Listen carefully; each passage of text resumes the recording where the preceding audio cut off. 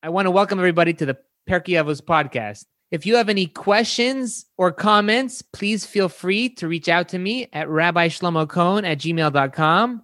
For this week's Mishnah, we begin with Perek Dalid, Mishnah Chaf Aleph. Rabbi Yaakov Omer.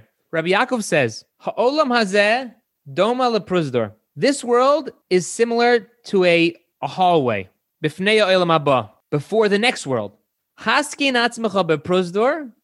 Prepare yourself in this hallway or corridor, so that you may enter the banquet hall. The Mishnah is giving us an example of how this world, or how we should look at this world. The Mishnah is giving us a scenario, is painting a picture of what this world really is. You know, there are many examples in the Gemara that are brought down to teach us how we should look at this world. One of them is somebody who prepares on Erev Shabbos will have food for Shabbos. Since we cannot cook on Shabbos, you have to have food from before Shabbos. So that's similar to this Mishnah as well. We have a lot of these different parables or analogies is a better word for our situation in this world. So let's focus on the analogy of our Mishnah. This world is like a hallway before the next world. Now, let's think for a second. We have hallways in our houses. What's the purpose of a hallway? Do we make our parties in the hallway? Do we get together with our family in the hallway? Or it's more of a passageway to get to the dining room, to get to the living room, to get to the place where the action is at? What's the purpose of this corridor or hallway? So no one will, if someone would tell you, oh, come into my house, the party's right here in the hallway, sit down, make yourself comfortable, everyone gather around. You think the person is a little bit interesting. Why are you making a gathering in your hallway? The hallway is not meant to be the point where you're having the whole gathering. It's not the end where you're supposed to go to. You're supposed to keep going past, keep going down the hallway, into the living room, into the dining room, into the kitchen, to go upstairs, to go to the backyard. It's to get you somewhere else. It's to get you to the place you really want to be. And that's the comparison in the Mishnah. This world is similar to a hallway, a vestibule, a preparation room. It's compared to a hallway because a hallway is taking you from one place. It's leading you. It's helping you get ready to go into the main room, right? That's why there's a mirror in the hallway before you go in. You make sure you're looking nice. Your hair is good. Your beard is good. Your tie is straight. You make sure you're checking yourself. Am I prepared to go into the main room? And the same thing could be said for a vestibule. If a person has a meeting to go to a CEO or king, let's say he's going to a king. So they don't take you straight into the king. You have to wait in the waiting room. And when you're in the waiting room, you make sure you're prepared. And then after that, you go into the main room. That's this world.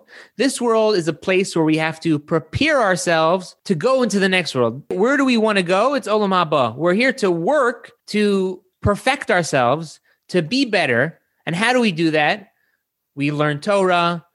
We do the mitzvos, treat people nicely. We prepare ourselves. We make ourselves better. So therefore, that's the way we're able to get into the next world. We're preparing ourselves to go into the next world after 120, God willing. We should be ready to go, and we should be prepared to go there because that's the ultimate goal. That's the ultimate goal. I know it sounds interesting. Sometimes we think about it. We think about this world as very permanent and real. If you bang on the table, it feels real. But the question is that really real? This table, if I just banged on, how long is that table going to last for? How long is it going to last for? I don't know. I'll have it for 10 years, 15 years. In our lives, how long do we live for? We live for, thank God in our generation, people are living longer and longer. It's a blessing of our generation, people living healthy and longer. It's very amazing. So we pray to God that we should live we should live long and healthy lives. Everyone say amen. But how long is that already? 100 years, 120 years. How long is that in the span of humanity? It's not so long, right? And God is infinite. So when we think about this world, it's not so long the time we're here. So it's not really real. But if you think about the next world is forever. It's something that can be overwhelming to think about it. We can't think more than whatever we think about always has an end to it. This world is really just the temporary world, and the next world is really the real world. We think of this world as real, but really it's not. This is the temporary world, and the next world is the real world. It's the place where we want to get to. And it's dependent on us with our time, that with the time that we have now in this world, we have to utilize to the best of our abilities to be the best we can be and to take advantage of all the opportunities that are around us, such as doing good things and learning Torah and doing mitzvos to perfect ourselves and to be better people. And that's the comparison of the Mishnah. The Mishnah says this world is like the hallway. If the hallway is not the main place you want to go to, it's the living room, it's the dining room. That's where everyone's at. That's where the party's at. And the same thing can be said for the vestibule. You don't want to stay in that waiting room of that office building before you want to get to the room where the CEO is. You want to get to the room where the king is. That's the point. And that's this idea in the Mishnah. And the same token, we're discussing about a hallway and that this world is like the hallway. But at the same time, there's nothing wrong with having a clean hallway and having and admiring the portraits on the wall of the hallway. We just have to keep it in mind that what's the purpose? We can't lose focus of where we are. So what I'm trying to say is that even though this world is temporary, and we're going to see in the next Mishnah, God willing, how there's a certain specialness about this world that we cannot get even in the next world. There's a certain specialness of being here. And I'll explain. At the same time, when we are going through this world, doesn't mean that we have to live with just bread and water. I mean, there is concepts like that, but the point is that you could admire that picture on the wall in the hallway. There's nothing wrong with it. It's just that when we camp out in the hallway and start saying, this is where I want to be, that's a problem. So if a person, there's nothing wrong with having a nice, clean clothing and having a hallway that's nice and being normal about it, living, there's certain societal norms that we want to keep our standards to. It becomes a problem when we start focusing on the pleasures of this world and we forget the purpose of this world. Meaning, if we use these pleasures and what this world has to offer to help elevate us and to help get us to the main room, so then that's good. That's fine. But if we forget the whole point of what is the hallway for, so then we lose focus and it's not necessarily a good thing. So again, the world is like a hallway. It's to get us to the next world. This world is a temporary world. The next world is the real world. But at the same time, there's nothing wrong with keeping the hallway clean. And there's nothing wrong with admiring the pictures on the side of the wall. Meaning, if we have the ability to elevate this world and even the physical things that are around us, our clothing, food, even going on a vacation, we have the ability to elevate ourselves through what this world has to offer. And actually, when you do that, I've said this many times, but it's always important to say ideas again. Is that one of the things which makes Judaism unique is the coexistence of physicality and spirituality. In Judaism, we believe that we have the ability to uplift the physical. That if we take the physical and use it for the spiritual, we use it to become better people, to rejuvenate ourselves. For example, if we eat a steak supper and we have in mind it's to make us healthy, so we should be able to serve God, it becomes into a mitzvah. If we go on vacation because we need a break and we want to rejuvenate ourselves, pun intended, then it becomes a mitzvah as well. And this is something we should keep in mind. So there's 2 points of that mission I wanted to stress. I don't want one to get lost without the other because both ideas are important. So it's keeping focus of the temporariness of this world. And at the same time, it's because we're keeping focus, we can utilize what this world has to offer to make it a more pleasant experience as we travel through the hallway, as we travel through the world. Fine. So with that, I want to continue the Mishnah. The Mishnah continues, Haskein atzmecha b'pruzder kadesh tikanes l'traklin. The second part of the Mishnah says, a person should prepare yourself in the corridor so that you may enter into the banquet hall. Right? We keep going to this example. It's hallway and main room and vestibule to the banquet hall. I want to paint a scenario here. If any one of us had a meeting with the president or a senator or an important dignitary, When would we start thinking about the event?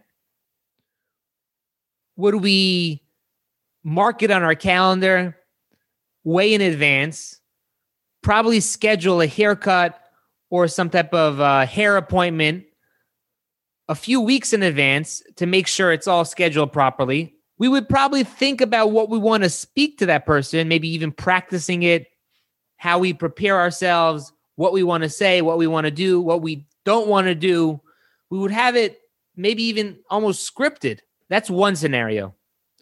Or if we would have this meeting with this senator, dignitary, president, you could fill in the blank. We would just show up to the meeting.